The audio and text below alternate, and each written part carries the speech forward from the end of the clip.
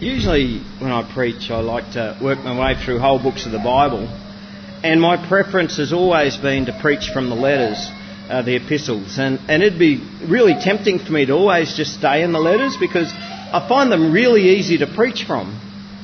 But as disciples of Christ, we need to have a balanced diet of God's Word, and so sometimes we find ourselves going through the Gospels. Sometimes we go back to various themes throughout the Old Testament. But I've actually very rarely preached from the book of Acts. I discovered that when I was trying to think, okay, well, what's the new series we're going to do? What am I going to preach on? I've realised I've actually preached very few sermons from the book of Acts. And the book of Acts, it's a genre. That means it's a type of literature all of its own. Some people, when they think of the book of Acts, they think that it's just a history book. And yes, it is history, but it's much more than just history. It's packed full of theology. It's packed full of stuff about God. It's packed full of what we can learn about what it means to be a disciple of Jesus Christ. And in the Bible, the book of Acts is the only transition that we have between the Gospels and the letters. The Gospels are a record of what Jesus said and did right up until the time he rose from the dead and then ascended into heaven. And then the letters are written to establish churches. And there's a big gap between the Gospels and the time when the letters were written. What happened between those times? What happened that this small group of disciples, about 120 in all, a group whose leader had left them and gone up into heaven, what happened that these few reluctant, cowering, uncertain, confused individuals, from these guys, churches had sprung up all throughout the known world? How did it come to this? What did God do? How did the disciples achieve it? What did the early church look like? How did they function? And the answers to all these questions we find in the book of Acts. And as we study this book, my prayer is that God would show us how we could have a similar effect on the world around us to what the disciples had on the world around them. So going from Acts chapter 1 verse 1, the book of Acts is the second volume of a 2-volume work, okay? It was written by Dr. Luke. So any guesses what other book Luke wrote? Any guesses? No surprise. No, it's not a trick question. Luke, of course. Yep. Okay, now Luke was a Gentile medical doctor. And in fact, I understand that Luke is the only non-Jewish writer of any of the Bible. And so that makes it unique for a start. And in both the Gospel of Luke and the book of Acts, we can begin to appreciate that the analytical mind that Luke has and the scientific brain that he has, where he just records stuff that happens in such detail. And both the Gospel of Luke and the book that we now know as the Acts of the Apostles were written for the benefit of a bloke by the name of Theophilus. That was his name. Now, all names have meaning, or most of them have meanings. You know that, don't you? And usually the name means very much what the person is. So Michael means angelic. So what a particularly appropriate name. What does Roy mean? Roy means royalty. Regal or royalty. Yes. Very good. Thank you, King Roy. Now, the name Theophilus in the Greek can mean one of two things. It could mean God lover or loved by God. We don't know which one it is. And we have absolutely no idea who this bloke was. No idea at all who Theophilus was. But the Gospel of Luke, which is probably the most detailed of the Gospels, and the book of Acts was both written for his benefit. Now, there is speculation that both Luke and Acts were written to be used in Paul's defence when he was on trial in Rome. And there's some very good evidence for that in the Gospel of Luke and in the book of Acts itself. But we don't know that. That's just speculation. It's very interesting speculation, but because the Bible actually doesn't say why it was written, then it just remains speculation. Now, the Gospel of Luke, when it starts out, It starts off like this. Luke chapter 1 verse 1 says, "Inasmuch as many have undertaken to compile a narrative of the things that have been accomplished among us, just to those who from the beginning were eyewitnesses and ministers of the word have delivered them to us, it seemed good to me also, having followed all the things closely for some time past, to write an orderly account for you, most excellent Theophilus, that you may have certainty concerning the things that you have been taught." And then the Gospel of Luke unfolds. And now, the second volume, the book of Acts, begins. Acts chapter 1 verse 1, "In the first book, O Theophilus, I have dealt with all that Jesus began to do and teach." And then comes the book of Acts. And it becomes very obvious that Jesus' activity in the world has not come to an end with his departure. Right? Because in the Gospel of Luke, this is all of the stuff that he began to do and teach. And now it continues on in the book of Acts. All of the things that Jesus did continues through his apostles. Now, Luke doesn't give this book a title, but we had to give it a title so I could say to everybody, right, turn to Acts chapter 1 verse 1. We've got to call it something, haven't we? We've got to call it Acts. The early church gave it the name the Acts of the Apostles, or just simply Acts. Now really, I reckon a better name would have been Acts of God, or Acts of the Holy Spirit, or better still, the Acts of the Lord Jesus Christ through his Holy Spirit. Because this is what Jesus is continuing to do in the world. Okay. Today's reading, Acts chapter 1, introduces a fair bit of the content that we're going to encounter over the next few months. And I'm just going to highlight each of these with a heading. The first heading we've got is Jesus Lives. The book of the Acts picks up the story after the resurrection. After Jesus has been raised from the dead, he appeared to his disciples for a period of 40 days. And during that time, he taught them about the kingdom of God. And he gave them commandments. And we're going to find that, unsurprisingly, the resurrection is a critical element to the message that the disciples are going to share. Because all the big news had happened, this Jesus, he's been crucified, he's dead, and so everybody's probably thinking, well, that's the end. But the main message that the disciples are going to have to carry with them is, he was dead, but he's not anymore. And so Jesus Lives is something that's going to come up right the way through Acts. The second heading I've given is Holy Spirit. We've already talked about that with the kids. The highlight of the book of Acts comes in Acts chapter 2 on the day of Pentecost. And that's the chapter that most of us will most probably be most familiar with. As we celebrate Pentecost or Whit Sunday, as we celebrate the day that the Holy Spirit was given to the church. And right from the beginning of chapter 1, it's looking forward to this highlight. Jesus tells his disciples, no more than that, he commands them, he orders them, do not leave Jerusalem until you have received the Holy Spirit.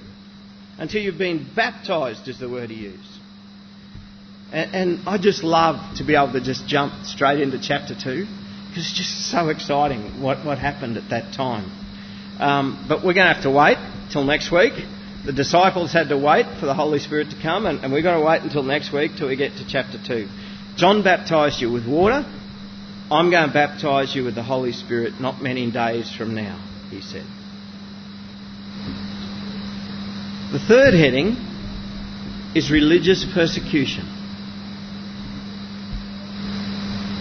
You know, even with Jesus dangling this tantalising promise of the Holy Spirit in front of them, even though he's been teaching them about the kingdom of God, the disciples are still fixated on the kingdom of Israel. And when he tells them about the Holy Spirit, the very first thing they can think of, Lord, is that the time that you're going to restore the kingdom to Israel? And I can just see this, like, this has been happening throughout the Gospels, that they keep wanting to look to the physical, whereas Jesus is trying to bring them to the kingdom of God. And he's telling them about the kingdom of God, I'm going to send you the Holy Spirit. And they keep coming back to the kingdom of Israel. And the disciples are going to learn a lot as we go through this book of Acts. And they did go first and foremost to the Jews, but they were met with wholesale rejection by the Jewish religious establishment. And the Jewish religious leaders are going to continue to pursue these Christians and persecute them and beat them and kill them. But the disciples just continued to preach the good news to the Jews right up until the very last chapter of Acts. And in the very last chapter of Acts, chapter 28, verse 25, I think it was Paul that says this: the Holy Spirit was right in saying to your fathers through Isaiah the prophet, go to this people and say, you'll indeed hear, but never understand. You'll indeed see, but never perceive. For this people's heart has grown dull, and with their ears they can barely hear, and their eyes they've closed, lest they should see with their eyes and hear with their ears and understand with their heart and turn, and I would heal them. Therefore let it be known to you that this salvation of God has been sent to the Gentiles. They will listen. And we're going to see unfolding throughout this book of Acts that Christians going in and diligently, always going first to the temple, always sharing straight away to God's chosen people, to the Jews, and continually getting run out of town, continually getting beaten and stoned and whipped and persecuted. And then we're going to find, as we go through, that God opening up the gospel further and wider afield and into the Gentiles. And you'll remember from a couple of months ago, the Gentiles are the non-Jews, right? So most of us here, unless you're a Jew, most of us are Gentiles. And so we'll find that the gospel is open for all people in the world, not just God's chosen. The fourth heading is the Great Compulsion. And I talked about that a little bit with the kids with those magnets. Now, we've probably all heard of the Great Commission. Put your hand up if you've heard of the Great Commission. Yep, most of you. Great Commission, we know that from Matthew chapter 28. Go therefore and make disciples of all nations, baptising them in the name of the Father and the Son and the Holy Spirit, teaching them to observe all that I've commanded you, and behold, I'm with you always to the end of the age. Now, we preachers, we pull that one out a lot. We love it. One of the most difficult tasks for a preacher to do is to get the flock active and involved in ministry. And right there at the end of Matthew, there's a godsend for us. It's a commandment that we can just read. It's an imperative. You must be doing it. Go, make disciples, do stuff. Quick, look busy. Jesus is coming. And I've been in a lot of churches over a lot of years of my life. I've heard a lot of great stirring messages given on the Great Commission. And the preachers nailed it. And the congregation get up and they walk out there. Great sermon, Pastor. Great sermon. Very passionate. Amazing. And they go home completely unchanged. Their week is the same as the week before. And then next week they go to church exactly the same as they always have. Exactly the same. You see, that's because the Great Commission, it's a commandment that for us usually becomes the Great Omission. We just omit that bit. We just forget about it. And for most of us, the Great Commission remains the Great Omission until it becomes for us the Great Compulsion. Now, I want you to understand the difference here. Here in Acts, it's not given as a commandment. It's simply written as a statement of fact. Verse 8 said, "But you will receive power when the Holy Spirit has come upon you, and you will be my witnesses in Jerusalem and in all Judea and Samaria and to the ends of the earth." There's no commandment there. It's just a statement of fact. What he's saying is when the Holy Spirit comes upon God's people in power, With the Spirit comes a great compulsion. A compulsion to be His witnesses. Sometimes people say to me, "Oh, Michael, the Spirit was really moving in church today." And usually they'll be talking about and describing a particularly wonderful feeling that they felt as the music played, and they felt themselves to be in a wonderful place with God. The Spirit is moving, they will say. Well, I want to tell you something. When the Holy Spirit moves, when the Holy Spirit comes upon us in power, the people of our church will be compelled to be witnesses for Him. And that's not just in church where it's all very comfortable with one another. That's out in the world. It's out in the community. That's out with our friends that we thought, oh, they'd have no interest in God at all. But we just all of a sudden feel compelled that we've just got to share our faith, that we've just got to tell them that about this risen Lord Jesus Christ, who we have come to discover is real. A sure sign that the Holy Spirit is moving in a church is when those disciples of Christ are compelled to share the good news out into the world, when we just cannot bottle it up inside any longer and it's just got to come out. And I pray that the Holy Spirit will come upon this little church in power. I pray that the Lord would compel us, that you and I would be so filled with God's Holy Spirit that we cannot just keep it inside. That we won't be reluctant witnesses, we'd just be automatic witnesses. Just telling everybody. And we're going to find that when the Holy Spirit is given, as we read through this book of Acts, witness is increased. The Word of God is increased.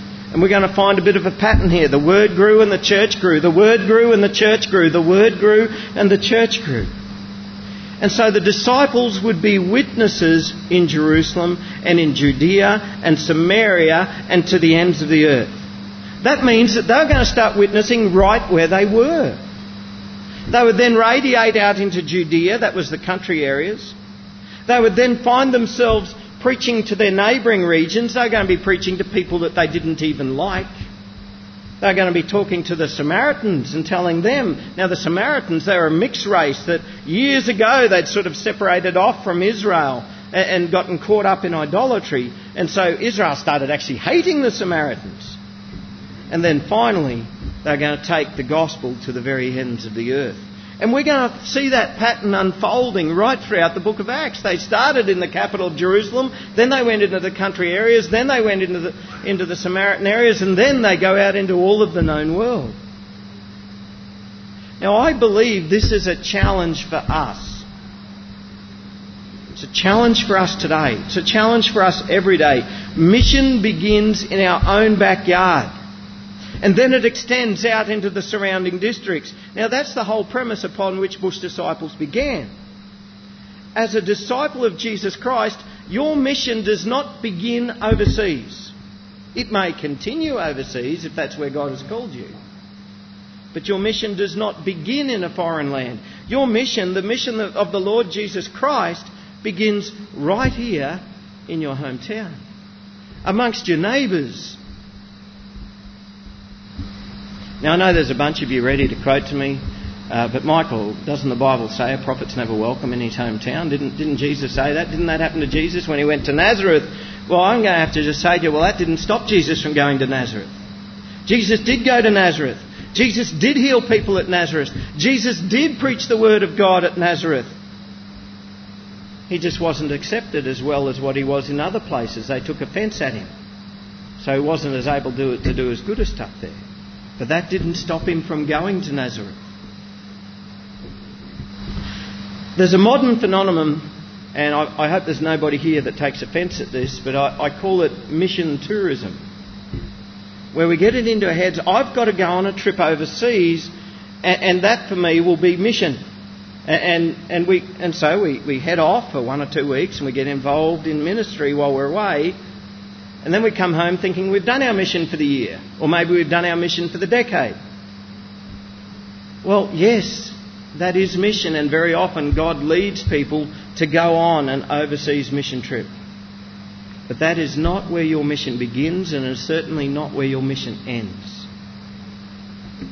When we're filled with the Holy Spirit, we are compelled to be His witnesses wherever we are. And where are we most of the time? We're compelled to be His witnesses here, there, and everywhere. Which brings me to the fifth heading. I've been using the word witness a lot, and that's going to be our next heading. The word witness in the Greek is actually the word martyria, from which we get our word martyr. And straight away you can sort of start to guess that being a witness is something that's going to cost us. And right throughout the book of Acts, we're going to find that these disciples of Jesus Christ being witnesses, telling people about Jesus wherever they went, witnessing to the good news of Jesus Christ, even under the threat of death, and in fact many of them are killed.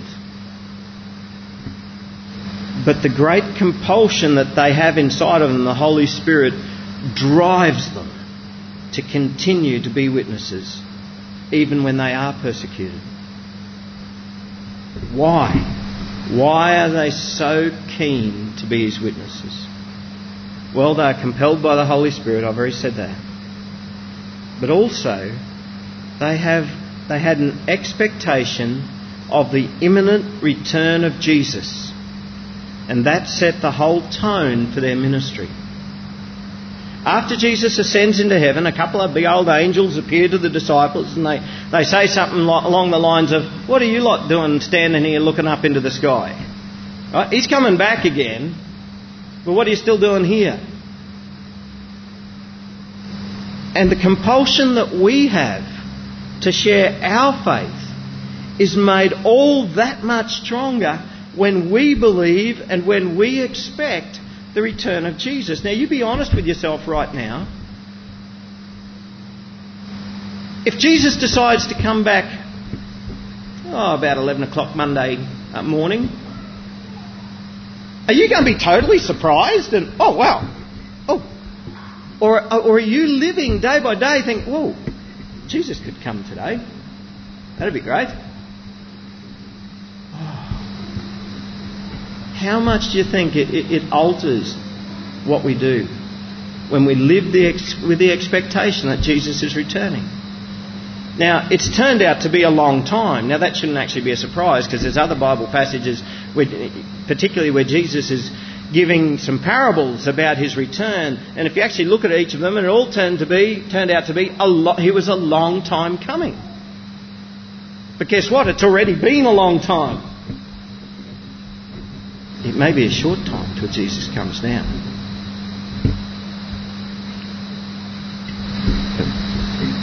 The sixth word I have is prayer. Before the Holy Spirit came upon them, these early Christians devoted themselves in one accord to prayer. Now I want you to take notice of that, in one accord. That means that they're on the same page. They were agreed about what they're praying about. They knew, okay, this is what God has led us to pray. And they would gather together and they would pray for that thing. And if we desire to be a community who experience the power of the Holy Spirit, we also need to be a community who pray. And not just for whatever comes off the top of our head. We need to agree. That means we need to talk to each other about, oh wow, I actually think God's leading us to pray for such and such. And we talk to each other and go, I've been thinking that for a while too. And then all of a sudden these couple of sparks ignite something which is called prayer in one accord, where we get together and we say, well, as a community, we believe that this is what God wants us to be praying for, and we commit ourselves to prayer. The final heading that I've got for today is church. Judas had to be replaced. The scriptures said that Judas was going to be replaced, and so they did replace him. And to be effective, they needed to have somebody who'd been with Jesus right throughout his whole ministry. And this person also had to be somebody who had witnessed the risen Lord Jesus Christ. Somebody who could be an effective witness and say, yep, I've seen this. And this is the first recorded church meeting that we have. Right? They prayed about it and then they brought it together to the church. There was about 120 believers altogether. And the church were the ones who narrowed it down to two candidates, Justus and Matthias. And the next part, then all of a sudden seems to get a bit bizarre. They cast lots. It's sort of like having a bit of a raffle. We'll have a lucky door seat perhaps, and that'll be our next minister. Is that how we choose ministers?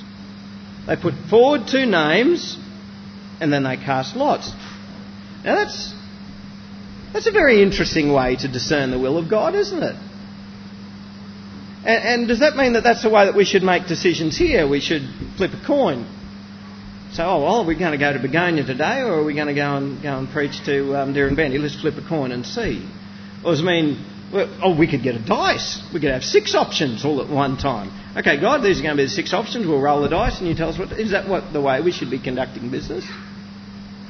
Anybody think we should? Why did they do it? Well, the reason they cast lots was to take the decision out of man's hands and to put it into God's hands. Now, casting lots is actually a biblical thing. Back in the Old Testament, the high priest used to cast lots. He had 2 stones, a black one and a white one, called the Urim and the Thummim. And I don't know how they're supposed to be pronounced, but you can take that or correct it if you like. And they used to put them into a bag and pray that God would reveal his will, and they'd draw out one of the stones, and that would be the decision that God had made. Now, why don't we still do that today? That'd take a lot of the guesswork out of it, wouldn't it? If we were just flipping a coin of rolling the dice. Why don't we do it today? I'll tell you why. Because this is Acts chapter 1, and next week is Acts chapter 2. This week, we're reading about the church before the Holy Spirit came upon them. Next week, we'll be reading about the church after the Holy Spirit has come upon them. And guess what? This is the very last time that lots were cast in the Bible as a means for determining the will of God. How's that? That's pretty simple, isn't it? The Holy Spirit living inside of us reveals to us the will of God. And so we don't roll the dice or flip a coin to know what God wants. We don't need to. The Holy Spirit living inside of us lets us know that. The intimate relationship that we have with our Heavenly Father reveals his will to us. You know, I've only ever cast lots once, and my wife thought I was entirely crazy when I did it. I was brought up a farmer. I was always going to be a farmer. Everything that I decided to do, I was going to be a farmer. Anyway, over a short period of time, Mum and Dad decided to sell the farm. And I all of a sudden realised that there was absolutely no way I could afford to buy my own farm. And I really knew, okay, God was taking this away. I knew it. But I wasn't really ready to accept that. And so I thought, I come up with this scheme. I thought, maybe God wants me to win the gold lotto. And then I could buy a farm. And I'd never, ever bought a ticket in gold lotto or anything like that. But trying to justify it in my head, you know. But what if God wants me to? What if he does? Maybe I'll just go and buy that ticket. And then I thought, I'd feel wrong doing that. What about if I just roll the dice? If I roll the dice 3 times in a row and the 6 comes up 3 times in a row, I'll know then that God's told me to go and buy a gold lotto ticket. So I rolled the dice and I got a 1. Gold. See, the Holy Spirit had already been speaking to me. The Holy Spirit had already revealed to me that it wasn't right that, okay, God was in this. I can tell you now, if I was still on the farm at Goondiwindi, I wouldn't be here preaching to you today. I mean, I'd still be a Christian, I'm sure. And probably still be active. Well, I would still be active in the local church. But God had something different in mind. And I knew that. But you know how our mind sometimes we try and... Yeah.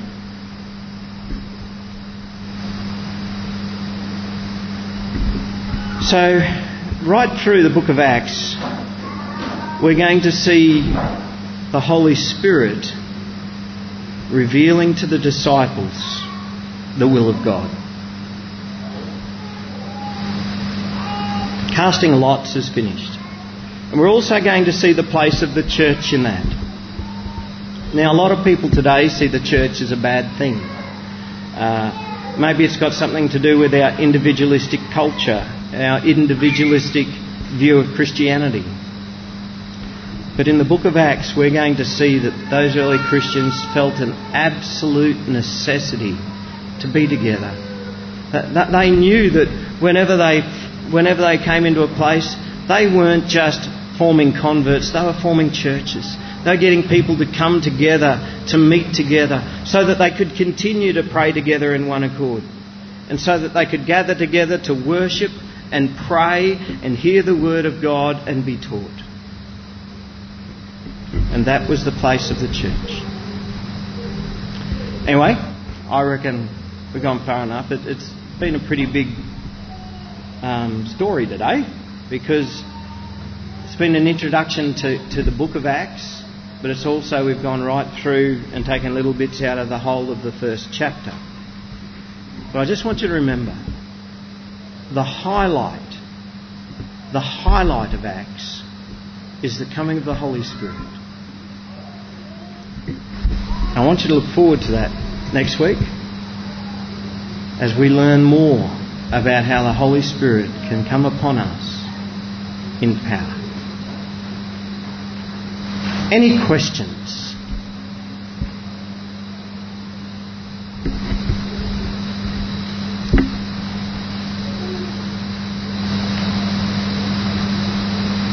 I've confused everybody beyond speech. Let's pray.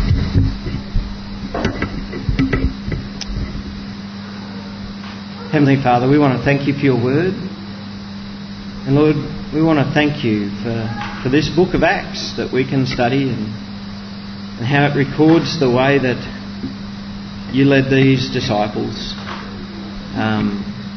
into your will. And Lord, we pray that as we go through this book of Acts, that you would reveal your will to us. Lord, as we discover how the Holy Spirit came upon the church in power, Lord, we pray that this same power of your Spirit would be imparted to us today.